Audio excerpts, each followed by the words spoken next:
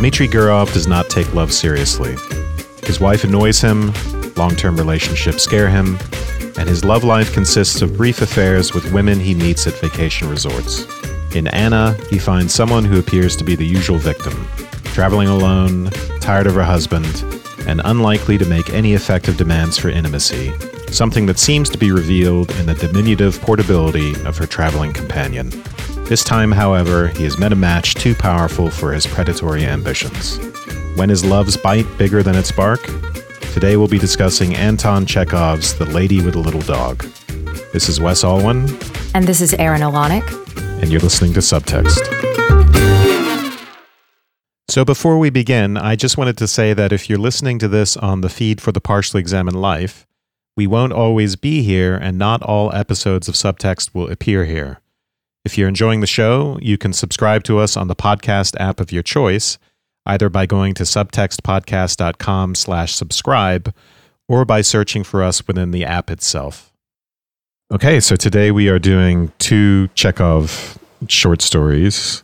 So I'd read one of these a long time ago, The Lady with a Little Dog.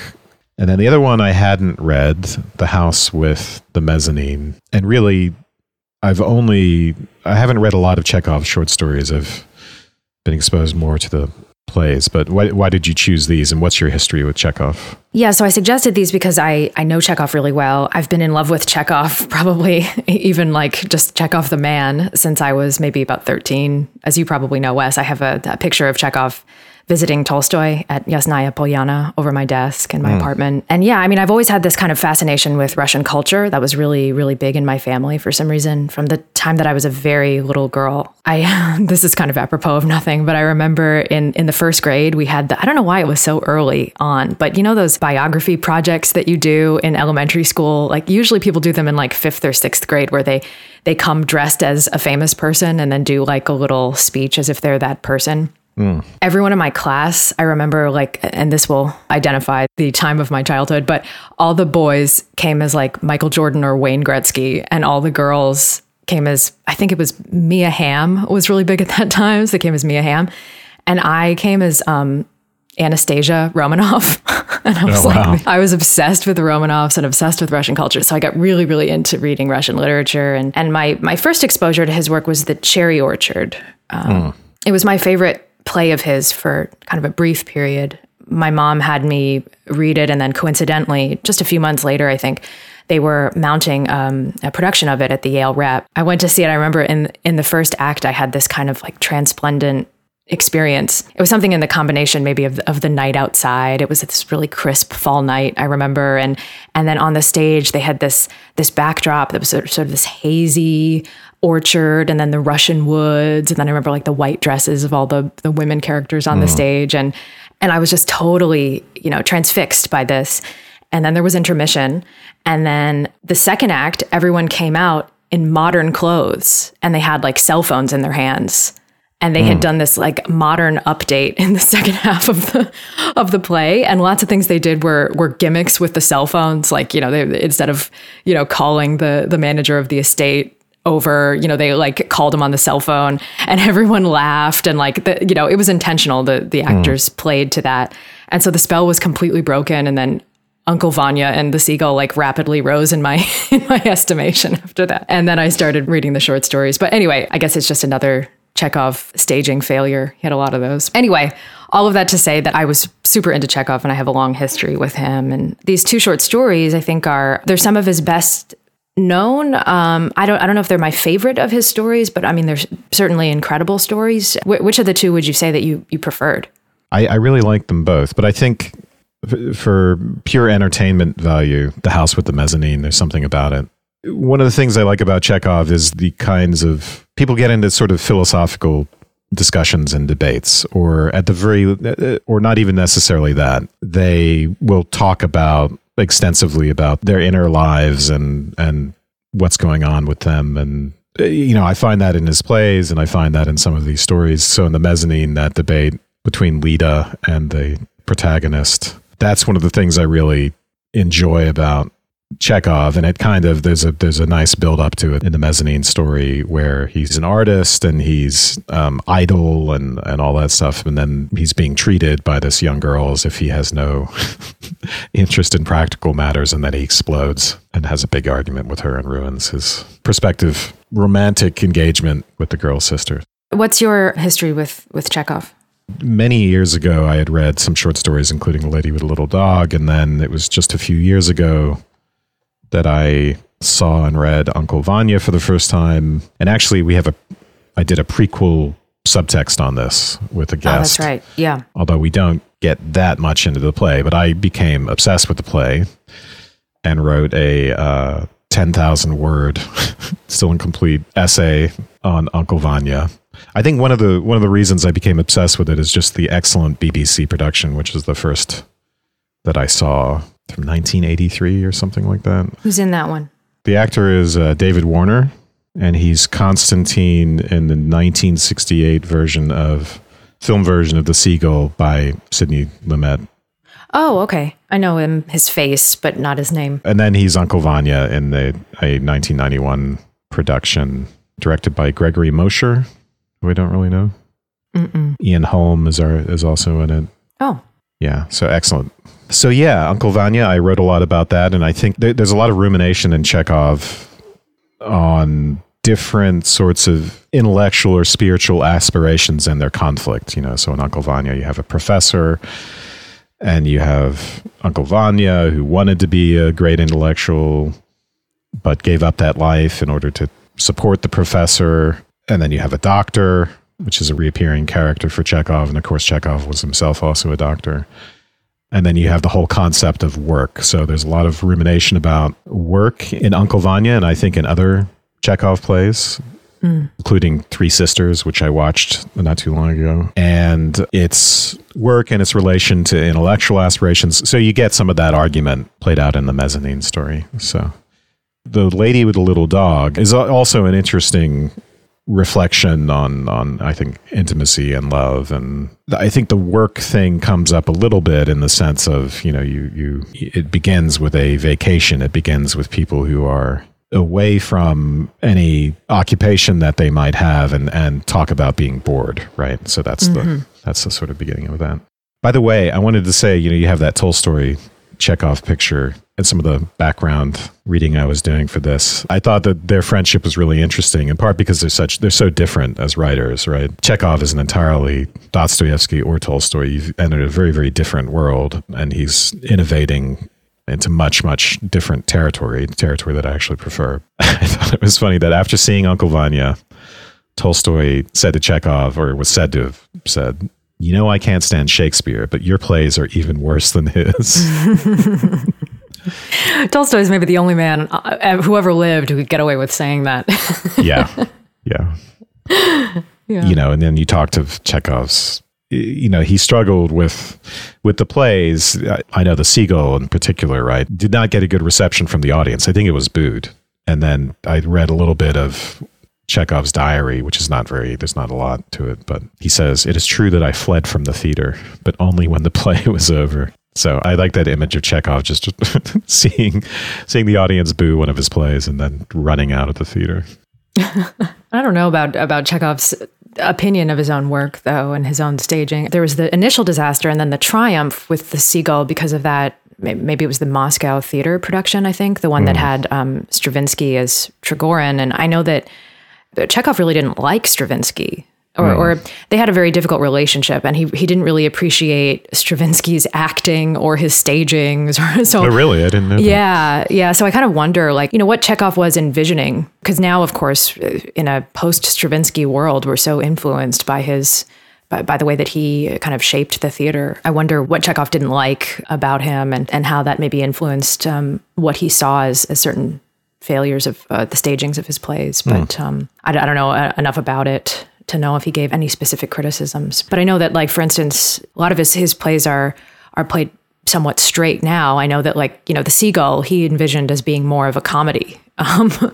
So I think they're a lot maybe more, at least in terms of the way we view them now, they were intended to be a lot more tongue-in-cheek, I think, and more satirical maybe. Interesting. Well, they are in a way avant-garde, and I think they had a tremendous influence in shaping what we now know as the theater. Mm-hmm. Right? I think you can watch them and you can get that these are experimental avant-garde productions in a way because of the way things are plotted and kind of meandering, which I think there's a meandering quality to his short stories as well, which is nice. So he started off, right, with the short stories. He started off writing comedy sketches, right? Even some of them were like, for a while, he was putting out a lot of little 100-line. He had to keep himself to 100 lines. There's a great letter where he writes his editor asking if he can increase the line count to 120, that it will help him stay sane if he just has that 20 lines of padding. By his own admission, he didn't really take his writing seriously early on. He thought of it as a way to make money while he was in school and a way to support his family. So he received a letter of praise from some point from a writer whose name I forget, which really affected him. And really, it's in his reply to this writer that he says, I haven't actually been taking my writing seriously, but I will now that you say this. So he did. And, before he died in his 40s, he did a lot of great work. All right. So should we start with the lady with the little dog? Yeah, let's do it. I tried to give a lot of thought to what the little dog is doing in the story, what it represents, why it's there, why it's in the title. With Chekhov, I think he would probably be resistant to the idea that there's any symbolism at all in his stories. Maybe that's the wrong reading, but his works just seem so realistic, and there are so many kind of like inconsequential details, which we can talk about, especially in this story. It's sort of famous for certain inconsequential details. So I would hesitate to put too much significance onto the dog, but at the same time, I think it is really important. I think that it marks the connection between Gurov and Anna at the very beginning, right? It's he sort of approaches her through the dog, and then later when he goes to her town that's just called S, I think, he sees her he sees the dog first maybe, and he goes to call out to the dog, and he's so moved that he can't remember the dog's name. I don't know. She's just identified in Yalta as being the lady with the little dog, and maybe that gives her a sense of superficiality, and it's a false blind. Yes, it is. Yeah. When I was thinking about this, I thought of Paris Hilton at some point. If the dog could be in a purse, it would be even better. Yeah, and one wonders. I mean, nobody else is referred to by that, but one wonders if in a place like Yalta, there's like the lady with the little dog, and maybe there's the man with the purple tie, and the, because you're seeing everybody in this holiday atmosphere and never really, you're passing each other all the time, and maybe you might coexist with them, but never learn their name.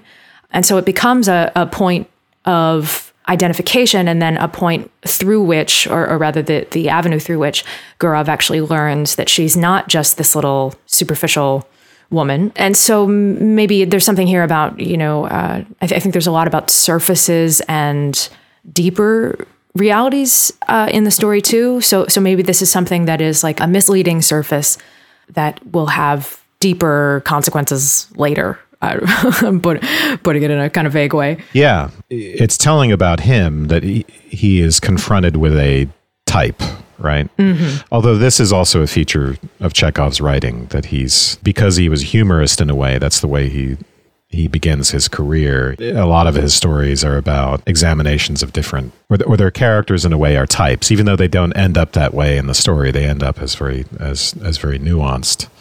In a way, that's the premise of the story. But in this case, it's important to the character of Gurov because that's the way he is going to confront someone like this. He is on vacation for the sake of having affairs, and he's identified someone who I think he thinks he can, he wants something light. Light is a word used in the story. So in her, he identifies the kind of person that he can have a light affair with, and the dog signifies that. There's a lot of things I think going on that you can think about with the little dog, and of course, a lot of that would go well beyond Chekhov's conscious intentions in doing this, and whether or not he wants to. I think that's a kind of big discussion in the secondary literature, whether you should think too much about the symbolism in his stories, because I think a lot of people do make a lot of that, and the tension between that and his realism. But there is a cool contrast in the story between the little dog in the beginning and the big angry dogs who are attacking a beggar at the gate at the very end of the story. Yeah. Which is kind of a symbol of Gurov's position at that point, that tables have been turned on him. You know, with the small white dog, I'm reminded of you probably don't watch Rick and Morty, right? I've only seen a few clips. Okay. This is an animated sci-fi cartoon, but there's an episode in which a small white dog develops human level intelligence, or then even super intelligence, and basically takes over the world, makes other dogs intelligent, and is very vengeful about how it's been treated. And one of the big turning moments for that dog is watching a documentary about how wolves have been successfully bred into these harmless little cute creatures. So I think that's part of what's going on with a small dog, and it's meant to represent in part her inner life, her breeding of her own passions, Anna's passions and desires, into something that's more diminutive, into something that's cute, into something that doesn't have to be taken seriously. So, you know, little dogs are all bark, right? And no bite, or their bites aren't very effective. In the same way, you know, Gurov thinks he's safe from her. He knows from his past affairs that at some point she's going to get unhappy, she's going to make demands on him, but this is something he's always had a way of coping with. In this story, that'll turn out not to be the case. She will get under his skin. Her bite will mean something more than he's used to. But that's his initial starting point. You know, I love the scene where they meet, right? Where he's noticed her boredom, and then there's the Spitz, the dog, growling at him. Yeah. As he shakes his finger at it. What's the sequence? Does he shake his finger first and then the dog starts growling? He calls the Spitz, and then he shakes his finger at it when the dog comes over, and then the dog growls at him. Right. And then he shakes his finger again. Right. Right. What does that say about him and his, you know? That he's more of a cat person, maybe? He's beckoning, but then he's saying yes and he's saying no. He's calling to it, and then he's shaking his finger like the dog should not respond to the call. So I think there's something about his method of seduction. It's a little bit of a warning. You know, one of the things I love about Chekhov, this isn't really told through the first person, the way that House with a Mezzanine is, where you get a lot of like really funny, because you're hearing everything through the narrator's perspective. You could hear the narrator's sort of like rationalizations for things. And there's a lot of very intended, funny moments on the part of Chekhov where you're getting this insight into the way the person is thinking. And he's, you know, maybe thinking grandiose things about himself or something it comes through, and it's very humorous. And here it's told through the third person perspective, but I think that it's also, Chekhov also kind of like dips into the guy's mind a lot and maybe expresses things through Gurov's point of view. So we get his sense, for instance, that women are an inferior race, and that he has all of these really negative associations with women, despite being something of a ladies' man and a perpetual womanizer, which I think makes sense. But I wonder if, and you know, not to play psychiatrist here, but there seems to me to be a lot of self-hatred in this guy that he's not really aware of. So I like this idea that he's shaking his finger at the dog as like almost a warning not to get involved with him, because he sort of knows what he is, maybe. Yeah. I thought about Annie Hall while reading this story, in part because there's memory and nostalgia actually play a role in this story as well, in the way that they do in Annie Hall, but also the way it starts off, where he's got a wife who she thinks of herself as a thinking person. He thinks of her as narrow-minded and graceless and not really that bright. His wife is someone who takes herself seriously, and I think he's looking for women in general who don't take themselves seriously, and he's looking for relationships that he doesn't have to take seriously. And he's conflicted about women, right? Women are inferior, but he's ill at ease in the company of men. And experience has taught him that intimacies become a burden, but he always forgets that when he meets a new woman. And quote unquote, you know, he wants to live, or he wanted to live. He associates these affairs with some sort of vitality. That's what's driving him. Some sense that there's more to life, that there's something more vital to be had out of life. But it's not like he's in a loveless marriage and he's thinking, oh, I need to find someone to fall in love with. He's in a loveless marriage with someone he doesn't like, and you know, his idea of vitality is really superficial. So I think his mode of viewing women is it's a product of what he thinks he needs from relationships, which is the superficiality. So it's important to him to view women as superficial. And the cute little dog, right, is again, it's a representation of that. Diminutive, cute, doesn't have any bite. I think you're right when the shaking of the finger, it is a warning about who he is. He's pretty confident in his ability to ward off the negative consequences of these affairs, which is to say he's pretty confident that he can escape unscathed and not get involved and not have his emotions get pulled into things. And even if he's hurting people, he can do that without too much of a sting of conscience. So that finger, I think, is about that ability to ward off those sorts of things. I think what you talk about too with his wife, that sort of gets to this sort of blending of Chekhov's and Gurov's perspectives, because I kind of wonder if Gurov is giving his wife a fair assessment. You know, I wonder if we're just seeing her through his perspective and if she's actually a more interesting person. I mean, he thinks that he could size up all these people and he's bored by his wife. And she certainly does sound, you know, dull and pedantic and annoying. But we also, I think, have to take all of these assessments with a little bit of a grain of salt, because he can sort of reduce everyone to these sorts of types in the same way that he tries to reduce the lady with a little dog to a type. And she turns out to, you know, resist that. But I think that sense that I'm getting of him not really giving anyone a fair shake, I think also plays out in a little bit of, I don't know if you felt this, a little bit of incredulity about whether or not he really is transformed by Anna. I think it's clear at the end that he is, but his transformation, we wonder in the beginning if this is like one of the stages of his womanizing, you know, because he goes through, as he says, you know, the same sort of pattern with all of these conquests. And one wonders if this is yet another version of that, because according to his sort of, you know, the types of women that he goes through, you know, he describes one as that great moment of when the women are sort of like too ravenous, and then the lace on their underwear becomes like scales. So this is a good example of what you've just been talking about, the reductiveness of his way of viewing people and the harshness. So they've just been kissing in her hotel room after hanging out for a week. This is the first time they hook up. Her hotel room was stuffy and smelled of the perfumes she had bought in a Japanese shop. Gurov, looking at her now, thought, what meetings there are in life. From the past, he had kept the memory of carefree, good-natured women, cheerful with love, grateful to him for their happiness, however brief. And of women, his wife, for example, who loved without sincerity, with superfluous talk, affectedly, with hysteria, with an expression as if it were not love, not passion, but something more significant. And of those 2 or 3 very beautiful, cold ones, in whose faces a predatory expression would suddenly flash, a stubborn wish to take, to snatch from life more than it could give. And these were women not in their first youth, capricious, unreasonable, domineering, unintelligent, and when Gurov cooled towards them, their beauty aroused hatred in him, and the lace of their underwear seemed to him like scales. That's really great.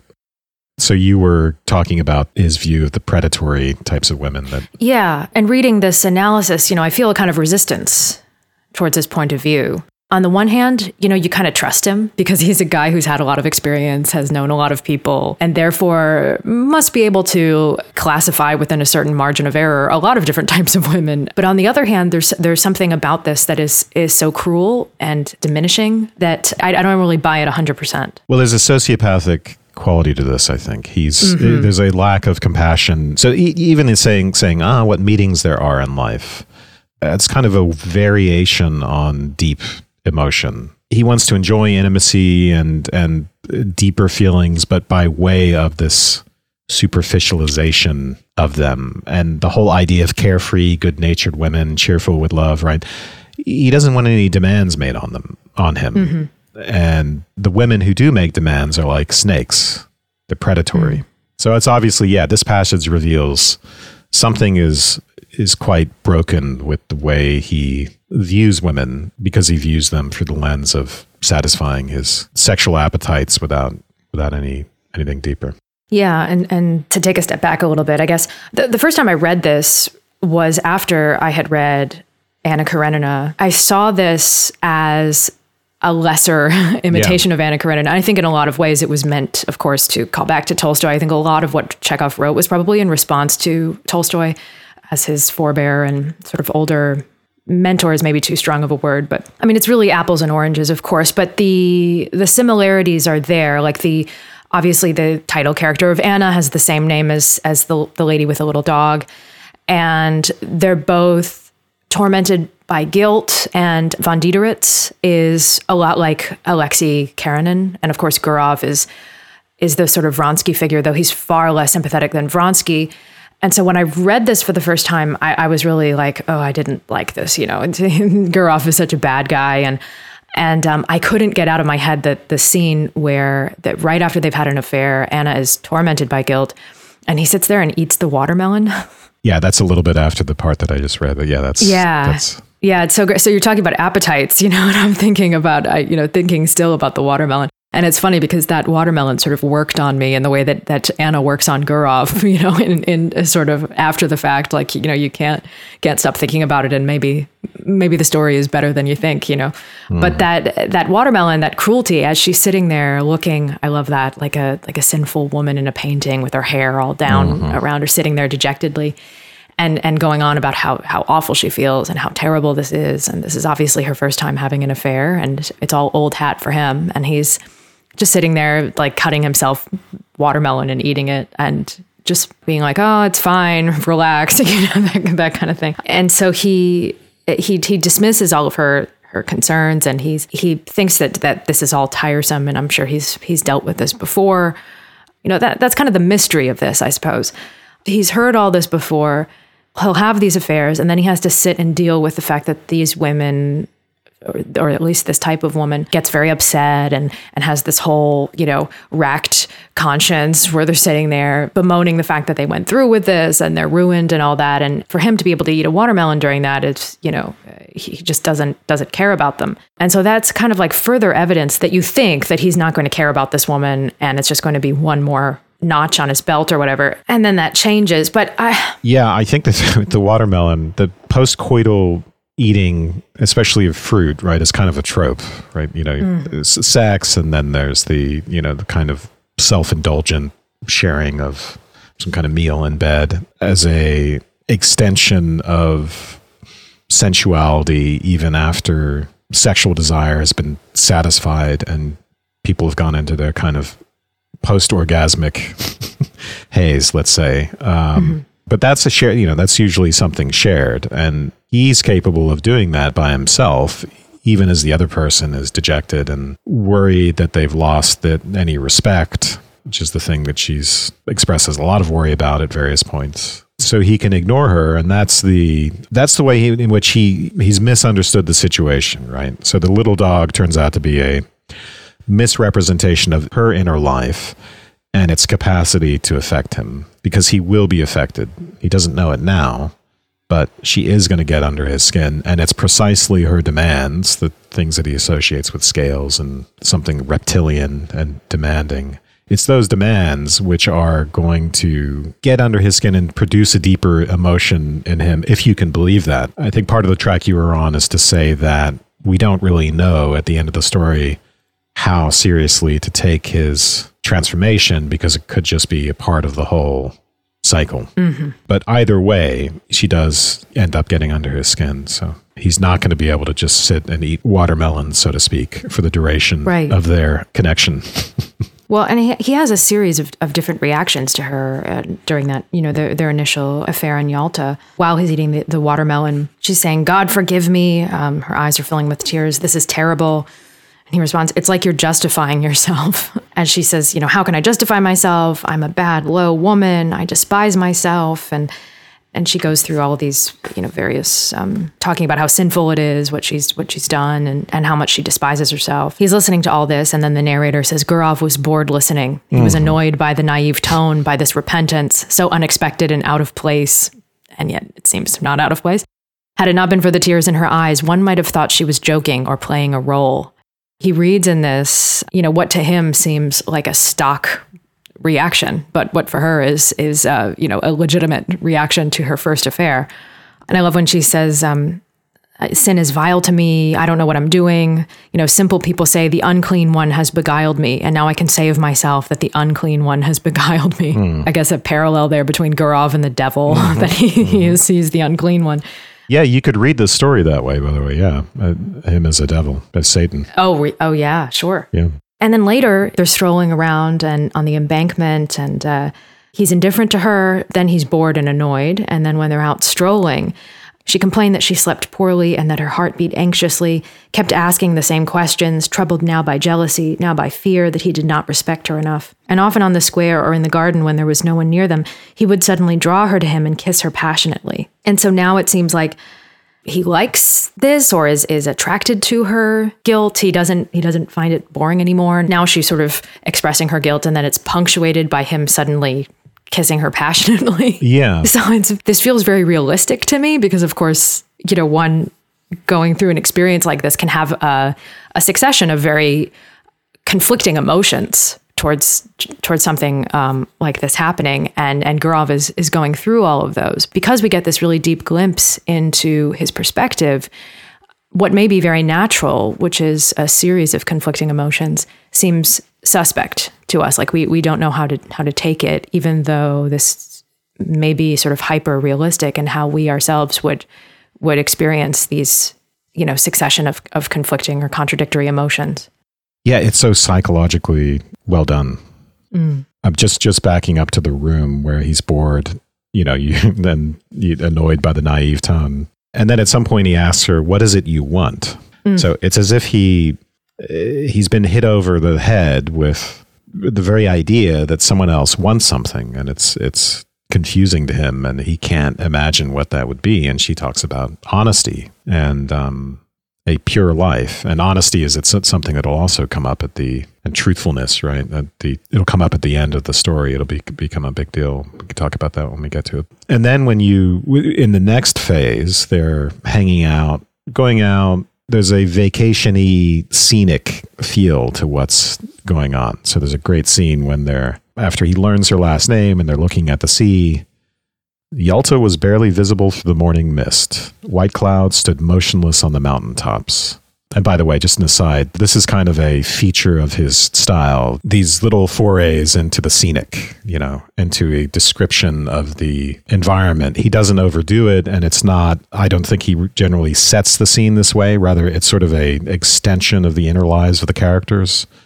He describes the environment in order to elaborate on that. So Yalta was barely visible through the morning mist. White clouds stood motionless on the mountaintops. The leaves of the trees did not stir, cicadas called, and the monotonous, dull noise of the sea, coming from below, spoke of the peace, of the eternal sleep that awaits us. So it had sounded below when neither Yalta nor Orianda were there. So it sounded now and would go on sounding with the same dull indifference when we are no longer here. And in this constancy, in this utter indifference to the life and death of each of us, there perhaps lies hidden the pledge of our eternal salvation, the unceasing movement of life on earth, of unceasing perfection. Sitting beside the young woman who looked so beautiful in the dawn, appeased and enchanted by the view of this magical decor, sea, mountains, clouds, the open sky, Gurov reflected that essentially, if you thought of it, everything was beautiful in this world, everything except for what we ourselves think and do when we forget the higher goals of being and our human dignity.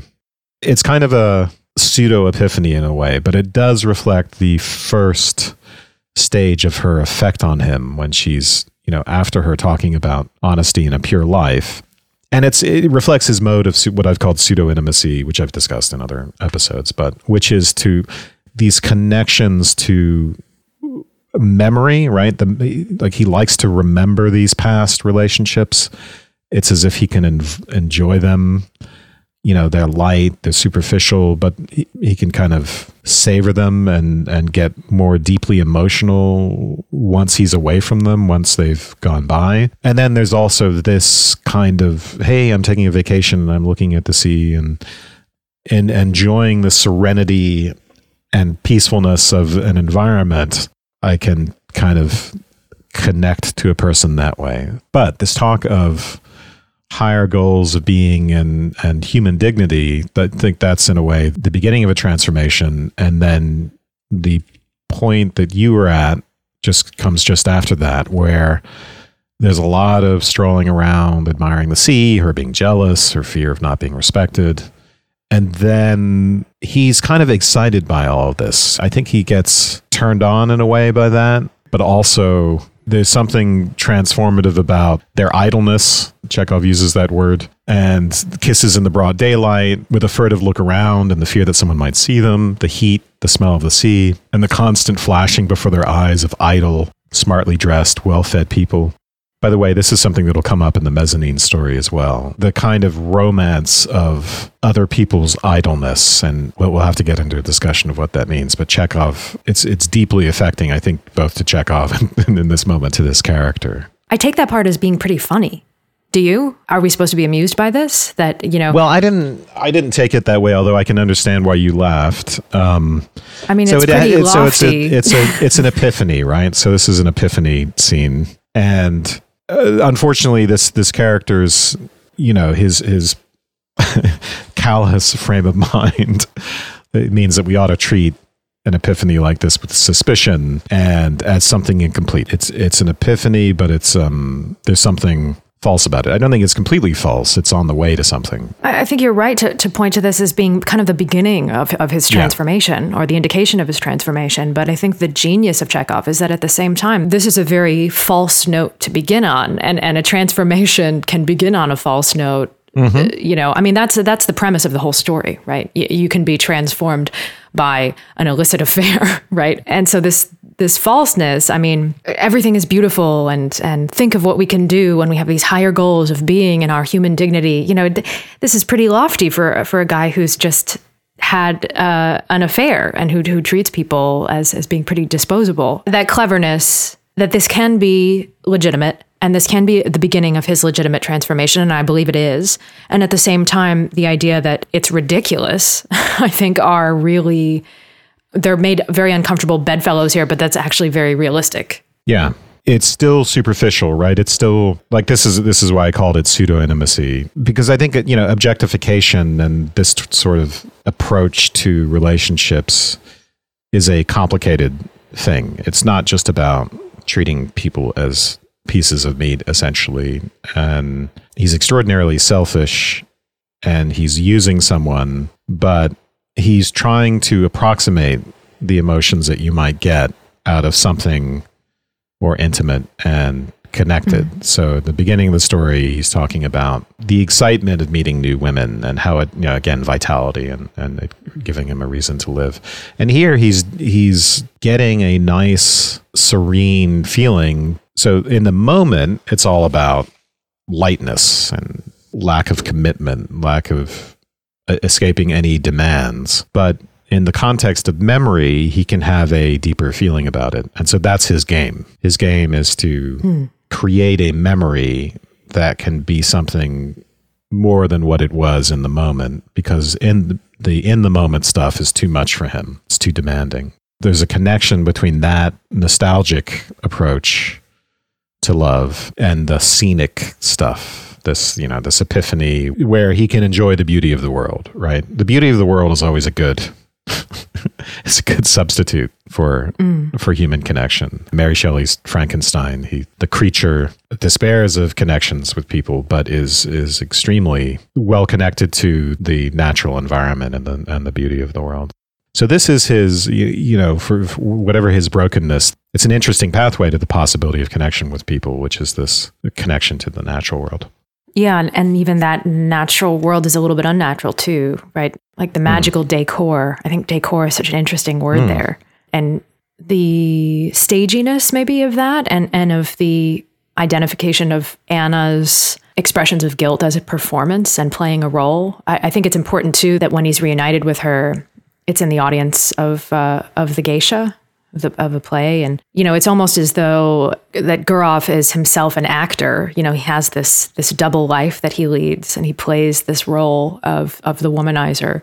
And then he is taken in by that role. And I think the importance of theatricality in this, I mean, I know, just for a little background too, Chekhov's wife, Olga, was an actress. And I think that they ended up living together well, actually, they rarely lived together, but I know that he ended up having to go and live in Yalta because of his tuberculosis. And she would have to be away and working a lot, which I guess turned out to be really good for their relationship because he didn't really have time for her. But anyway, I guess when she came back to Yalta, their reunions had this sort of clandestine feeling because of the fact that she was always away and stealing time to come back to Yalta to visit him. And the fact that she's an actress and of course he's a playwright, there was nothing illicit that I remember in their romance, but that theatrical significance I think is interesting, that Gurov and Anna are these two people who, or at least from Gurov's perspective, he's playing a role, she's playing a role, but then he realizes she's really not playing a role, she's being very serious, and then suddenly everything takes on that more serious element for him as well. Mm-hmm. The little dog bites. Yeah. And the next stage in that, I think, is the scene at the train station, seeing her off, in which he feels some remorse, right? So she gets a letter from her husband to come home, and then they're parting. And the next step for him is to have his whole memory method of approaching intimacy kind of infected a little bit. Yeah, this is another parallel with Anna Karenina too, right? I forgot there's even a train in this one. Left alone on the platform and gazing into the dark distance, Gurov listened to the chirring of the grasshoppers and the hum of the telegraph wires with a feeling as if he had just woken up. And he thought that now there was one more affair or adventure in his life, and it too was now over, and all that was left was the memory. He was touched, saddened, and felt some slight remorse. This young woman, whom he was never to see again, had not been happy with him. He had been affectionate with her and sincere, but all the same, in his treatment of her, in his tone and caresses, there had been a slight shade of mockery, the somewhat coarse arrogance of a happy man who was, moreover, almost twice her age. She had all the while called him kind, extraordinary, lofty. Obviously, he had appeared to her not as he was in reality, and therefore he had involuntarily deceived her. Here at the station, there was already a breath of autumn. The wind was cool. It's high time I headed north too, thought Gurov, leaving the platform. High time. Yeah. This regret, and again, we wonder if this is part of his usual routine, right? I wasn't great with her, and I could have been kinder, and she thought so well of me, and, I didn't really deserve it, and time to go back to Moscow. And so you wonder if this is part of the routine, or if this is, again, further evidence towards, creeping towards that transformation. Yeah, is this part of his life cycle? Right. As a womanizer? Or is he into new territory here yet? It's unclear. But, as you pointed out, the whole story could be part of his life cycle, or there could be a point of departure somewhere where this is new. He's falling in love with someone. And, I'm reading it in that latter way, just for the sake of argument in a sense. But I am too. But I think that none of these things are maybe truly beyond the pale until he finally gets back to Moscow. And even in the first month of being back, everything is pretty normal. And then I think that I think there are a couple of big moments that show this true transformation. The first being the companion of his who mishears him and comments on the fish, which is just such a great moment. So he gets this urge to bring this out in the open, his affair with Anna. So first, he's back in Moscow. He's immersed in that life. He's reading 3 newspapers a day, right? Same sorts of problems as we have. We just do smartphones, but restaurants, clubs, dinner parties, celebrations, famous acquaintances. But the memory thing, so that's been his mode of pseudo-intimacy, that his method, as I've called it. But now that's the thing that defeats him, right? So it's his memories would turn into reveries, and in his imagination, the past would mingle with what was still to be. So that's an interesting change, the past mingling with the prospective future. Anna Sergeyevna was not a dream. She followed him everywhere like a shadow and watched him. And then that's when he gets tormented by the desire to go beyond memory and beyond what is private and hidden, and to create something public and more present in a way, which is to say, to tell someone. And then he does, and that doesn't work. He found himself speaking vaguely of love, of women, and no one could guess what it was about, and only his wife raised her dark eyebrows and said, Dmitri, the role of fop doesn't suit you at all. One night, as he was leaving the doctor's club together with his partner, an official, he could not help himself and said, if you only knew what a charming woman I met in Yalta. The official got into the sleigh and drove off, but suddenly turned around and called out, "Dmitri Dmitrich, what? You were right earlier. The sturgeon was a bit off." Yeah. So presumably in Russian, those two things sound like each other, but... Yeah, right. Yeah. Those words, so very ordinary, for some reason suddenly made Gurov indignant, struck him as humiliating, impure. Such savage manners, such faces, these senseless nights and such uninteresting, unremarkable days. Frenzied card-playing, gluttony, drunkenness, constant talk about the same thing. Useless manners and conversations about the same thing took for their share the best part of one's time, the best of one's powers, and what was left in the end was some sort of curtailed, wingless life, some sort of nonsense, and it was impossible to get away or flee, as if you were sitting in a madhouse or a prison camp. I'm never going on vacation again. Right, yeah. It's ruined everything. I love the word nonsense here. Yeah, it's so indignant. And it's interesting, too, because, he's accusing people of this endless talk of the same thing. And it's kind of what Anna was doing, and that's kind of what they were doing on their vacation, too, was like just talking about how boring everything was, Yeah. So this dissatisfaction is just dissatisfaction, in a different place. I'm reading all of this as if Gurov is... really self-deluded. And I think that self-delusion is a really important part of his character. Well, yeah, I think you're right about the delusion. Because however in love he thinks he is, and even though the story ends on a positive note, women ought to be suspicious of a character like this, and so should we.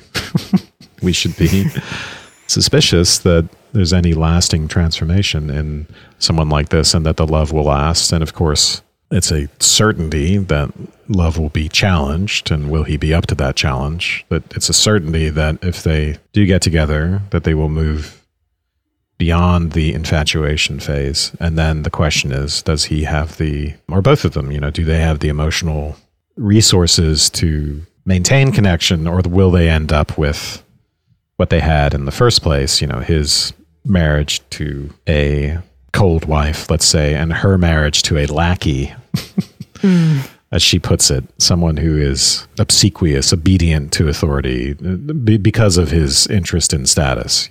What does Gurov see on him? Some kind of badge or belonging to some society or another? Yeah. One thing we haven't really addressed yet, which maybe we should take a step back and do that now, is another element that makes this kind of uncomfortable, which is the similarities he sees between Anna and his young daughter. That seems to be a big attraction for him. Mm-hmm.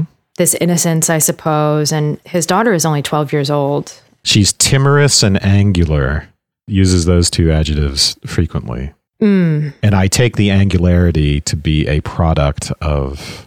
And similar descriptions, by the way, are in the mezzanine story, but her angularity to be a product of her thinness and the fact that her body is evocative, at least in some ways, of a little girl's body. So maybe that's overreading that. That's certainly there in the mezzanine story. No, I agree. He talks about the undeveloped breast of Xenia, yeah. In the mezzanine, yeah. So there is something about that innocent quality that he's looking for. But the angularity, right, turns out to be there's a sharpness to that again, I like to read that as he gets pricked, sorry, so to speak, by that. He gets bitten, or, going back to the dog. So the timorousness and the angularity can be deceptive because they can actually become powerful forces. He can be deeply affected and wounded by them. He wants to see them as harmless, but that's not what they turn out to be. Yeah, and one wonders if this... I don't mean to suggest anything creepy about... Humberty about it? Yeah. This comes into play on the last page, which I don't want to get ahead of ourselves, but, there's an element maybe of midlife crisis here, and, maybe the womanizer is getting soft, right? Right. He's gotten old and he's just tired of doing it now, so now he's ready to settle down. But. Right, and that attractiveness, that youthful quality, which he sees in his daughter, which represents this wellspring of possibility, I think is what attracts him to Anna, or maybe what he now suddenly finds transformative about Anna that might have been inherent in any number of his conquests, but which now, because of the passing of time and the fact that he's now a man in his 40s, strikes him in a different way. But let's return to the story here when he goes to S, the town of S. He takes the best room in the hotel in S, and there's the Nabokov's famous inkstand. The great inkstand on the table, gray with dust. Oh, the details at Nabokov. Yeah. Enjoy it. Yeah. And then he goes to her house and sees the front door open and the white spits running outside. And there's that moment when he wants to call the dog, but his heart suddenly throbs. And in his excitement, he was unable to remember the Spitz's name. That is an interesting... And before that, he's seen the house kind of guard dogs, and they've attacked a beggar at the gates. That's prior to that. Yeah. Mm-hmm. Right. Reference to his situation. He's essentially a beggar now. And the supposed little dog has been much more. And he even says that. He's like, he gets vexed at the end of this whole scene, says, here's the lady with the little dog for you, talking to himself. You thought this was going to be so easy and simple.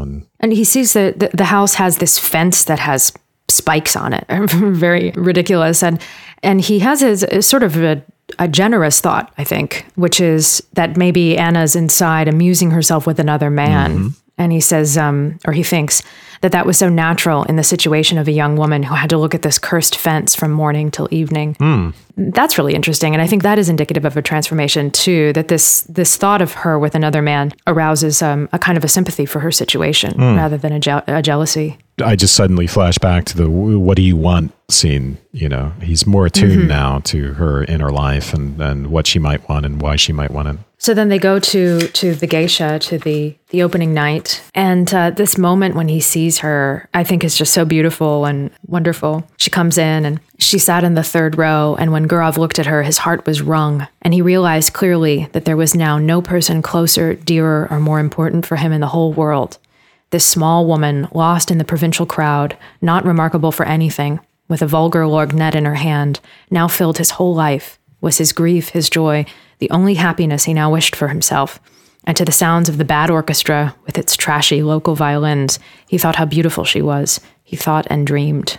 And that to me seems, because they're the vulgar lorgnette and the trashy violins, because it's kind of shot through with this sort of dingy provincialism. This seems to me to be very, very sincere, unlike the magical decor of that mountain, realization earlier.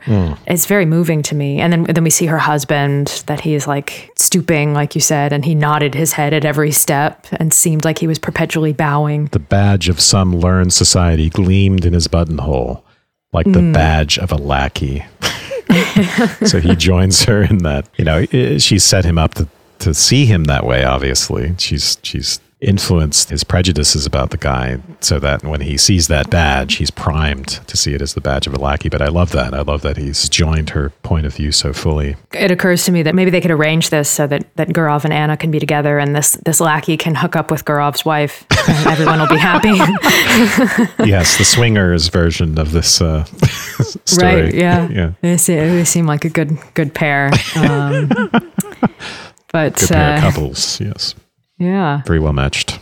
And then he approaches her, and there's this great moment that Nabokov points out. The two of them are talking with each other, and on this landing above them, there are these two high school boys that are smoking. And this really is one of those details, like the inkstand that kind of passes by. It's very filmic, like it's all being caught on camera, and the details are relatively random.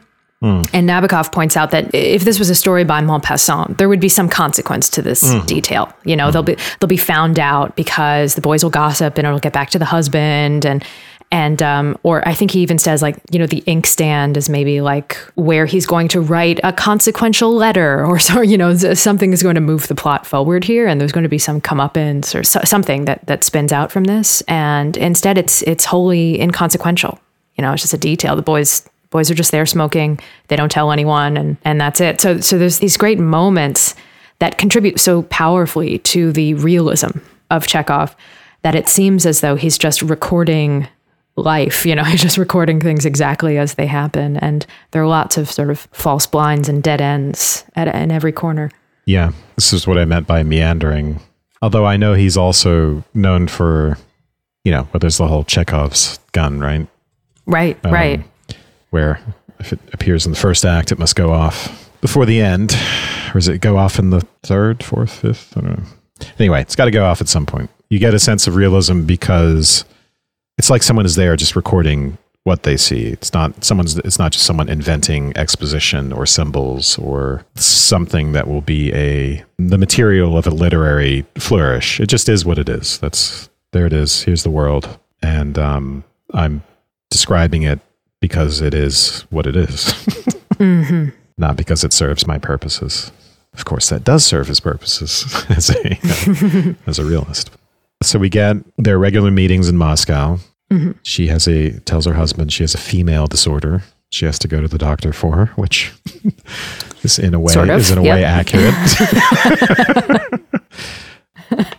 And then there's another epiphany, right, where he gets sick of, we've seen this before in him wanting to tell someone about their affair. And this is after he's been explaining something to his daughter, answering her questions. But he gets sick of leading two different lives, one that's secretive and one that's out in the open. Because the secretive life is more important and true in a way than the one that's out in the open. So here's the passage, and we can discuss how truth enters into this, because it seems it's not apparent in what's preceded that this is going to be the big payoff in the story, these reflections about truth. But here it goes. He had two lives, an apparent one seen and known by all who needed it, filled with conventional truth and conventional deceit, which perfectly resembled the lives of his acquaintances and friends, and another that went on in secret. And by some strange coincidence, perhaps an accidental one, everything that he found important, interesting, necessary, in which he was sincere and did not deceive himself, which constituted the core of his life, occurred in secret from others, while everything that made up his lie, his shell in which he hid in order to conceal the truth, for instance, his work at the bank, his arguments at the club, his quote-unquote inferior race, his attending official celebrations with his wife, all this was in full view. And he judged others by himself, did not believe what he saw, and always supposed that every man led his own real and very interesting life under the cover of secrecy, as under the cover of night. Every personal existence was upheld by a secret, and it was perhaps partly for that reason that every cultivated man took such anxious care that his personal secret should be respected. So another great passage. Mm-hmm.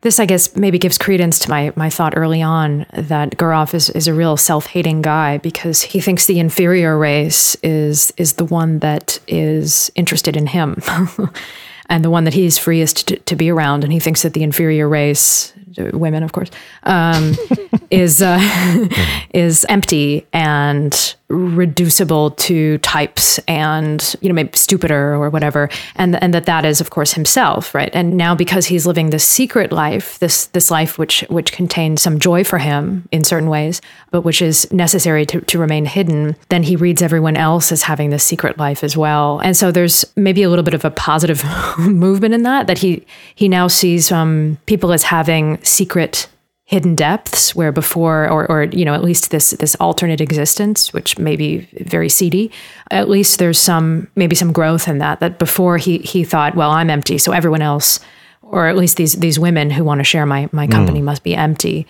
But now he sees hidden possibilities, albeit sinful ones. But that's a positive development, I think. Yeah, that's very good. It's really interesting that at the very end of the story, we get something that seems important to be thrown in as an aside, which is that, this whole thing about, for instance, his work at the bank, his arguments at the club, his inferior race. And we're left wondering, what does he mean by his inferior race? Is he a member of some minority? Is he Jewish? Is there some connection, which I thought you might have been making, but between his view of women as inferiors and the fact that he may have been mistreated in some way? I don't know if that's what's going on here, if that's right, or if he means this in some other way. It's unclear.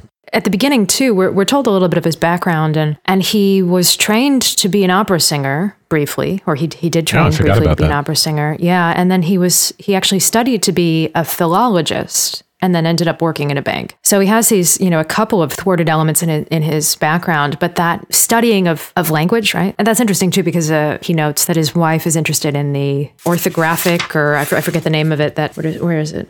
Yeah, she used the new orthography, called her husband not Dmitri, but Dimitri. So the I between the D and the M.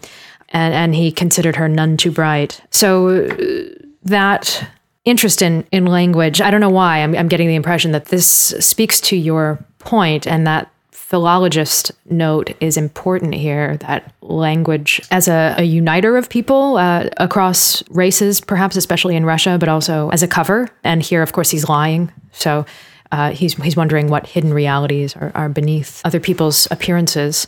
Of course, we use language to lie all the time. So I don't know what that says. Maybe I'm barking up the wrong tree here, just to use a little dog metaphor.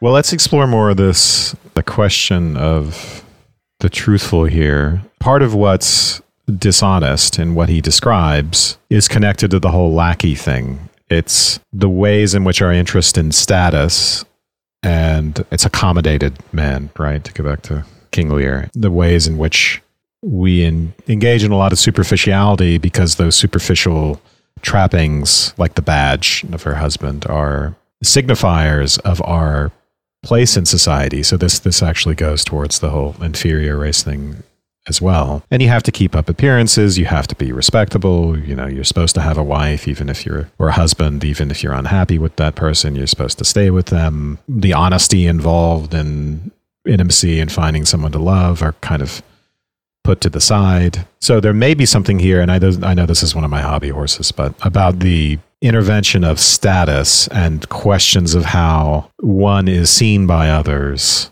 interferes with truer connections between people. There's a truer component of the self that evades status in favor of longing, in favor of vulnerability, in favor of intimacy. And incidentally, that truer life is something that we associate with the instinctual. And the instinctual, right, is what gets covered up by the trappings of civilization. So I think we go back to the dog again, where we could see the littleness of the dog as a kind of attenuation of instinct or repression of it, attenuation or repression of desire, or a representation of the way in which it becomes atrophied or hidden or dressed up as something cute and nice, especially with women, right? So this is, part of her predicament being inside the gates, the demand that her desire and her wishes remain hidden, and the burden of that. There's an important connection between this desire for honesty and for something to be out in the open with his desire for actual real love and real intimacy. And then we're set up for the climax of the story where he can actually express that. Does that make sense? Yeah, totally. So I'm just thinking of the moment where they've been seeing each other regularly in Moscow, but there's a point where in one of these meetings, he kisses her like they haven't seen each other for years, and she's crying, and they're living a secret, broken life. But he has the realization that this is not a love affair that will end, which is interesting, that despite being so impassioned, it's not clear before this that he's had this idea that this is it. This is the one, that this is going to continue forever. And then he sees himself in the mirror, and he sees his gray hair and his loss of good looks. And then he thinks about her and the fact that the same thing, she's aging as well. And so he has compassion for, quote, this life still so warm and beautiful, but probably already near the point where it would begin to fade and wither like his own life. And then there's talk of how women have loved him in the past, so not himself, but a man their imagination had created, whom they had greedily sought all their lives. And then when they had noticed their mistake, they had still loved him. And then there's talk of forgiveness, of they've forgiven each other things they're ashamed of in the past, and they forgive everything in the present. And they have a love that's transformed them both, and a deep compassion and sincerity and tenderness and things like that. So this is very interesting to me, because he's noticing his gray hair, and that doesn't make him then reflect upon the relative youth of Anna and how attractive she is to him for that reason. But this idea that she, as you say, is also going to age. And I think I've mentioned in the past how fascinated I am with eye color in literature. And it was noted at the very beginning that Anna has gray eyes, and Anna Karenina also had gray eyes, which is interesting. But anyway, she comes in for this scene. She's wearing his favorite gray dress, and she doesn't look very good. She's pale and she looks tired. And so there's this autumnal, quality to both of them that he's registering, and that also seems to have lends a lot of sincerity that he's not just looking at her to sustain this sort of, midlife crisis fantasy, but he's looking at them both on a continuum and recognition that both of them are, mortal and neither is particularly young, perhaps, or neither of them are, she especially, of course, is not going to remain young. And this very tender moment where it occurs to him that they are both two birds of passage, a male and a female, who have been caught and forced to live in separate cages. I don't know all of that. I mean, the gray links them, of course, but this real, reminds me too of Annie Hall, come to think of it, and what you said about nostalgia's awareness of suffering, and that this is very reminiscent of that. Yeah. See, in Woody Allen, I saw it as a positive. The possibility of navigating love in the present, intimacy in the present, by way of trying to think about it as you might think about it in the future once it's gone, or once it's part of the past, and to appreciate it with that nostalgic frame of mind as a way of giving it more longevity and preserving it. So to overcoming the whole problem of the loss of novelty in relationships, because novelty plays a role in producing excitement. And it doesn't last forever, obviously. So, but the way he used it at the beginning of the story was he wanted to create these memories. He wanted to have superficial affairs and then to get some sort of deeper kick out of them once they were gone and once the women were safely out of his life, and then he could have these memories, these nice memories. There's a quality of mourning here, which there is to nostalgia as well. And the mourning is just, what he describes. Part of real love is giving up on the ideal. You mourn the ideal. You give up on these, these idealized qualities. What he says of women, right? Women who have loved him as a man, their imagination has created. So in order to come to love a person for who they really are, you have to get beyond loving them as a signifier of something. Again, I'm thinking of the badge of her husband, the lackey. They can't be just a badge. They can't be just a symbol of mommy and daddy, psychoanalysts might say, or of something perfect. You notice that they are flawed. You notice that they're going to age.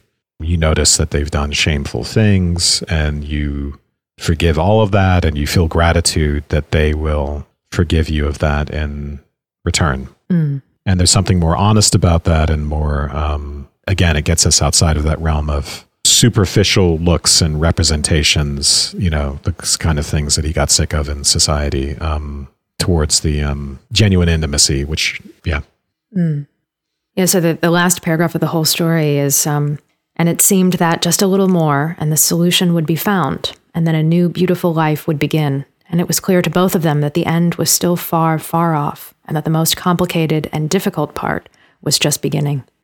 Very beautiful. Yeah, just such a strange way to... Well, and ambiguous, Yeah. All right, that was fun. Thank you. Thank you. And thank you to everyone who listened to this episode. I just wanted to say that if you're listening to this on the feed for the Partially Examined Life, you're not yet subscribed. You should subscribe to us directly by searching for us on the podcast app of your choice. And if you like us, a rating or review would help a lot. You can also find us at subtextpodcast.com, where you can subscribe to our email newsletter. To get ad-free episodes and a variety of bonus content, please subscribe at patreon.com/subtext. Bonus content will include our after show, which we're calling Postscript, which consists of an extra 15 minutes of discussion following the regular episode. Sometimes we'll continue talking about the topic for that week. Sometimes we'll discuss what else we've been reading, writing, and thinking about.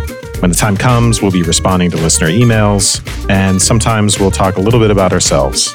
Subscribing will also get you the occasional full bonus show and several prequel episodes that I did with various guests. Send your feedback and episode requests to letters@subtextpodcast.com. You'll also find us on Facebook at Subtext Podcast and on Twitter at Enjoy Subtext. And once again, thank you for listening.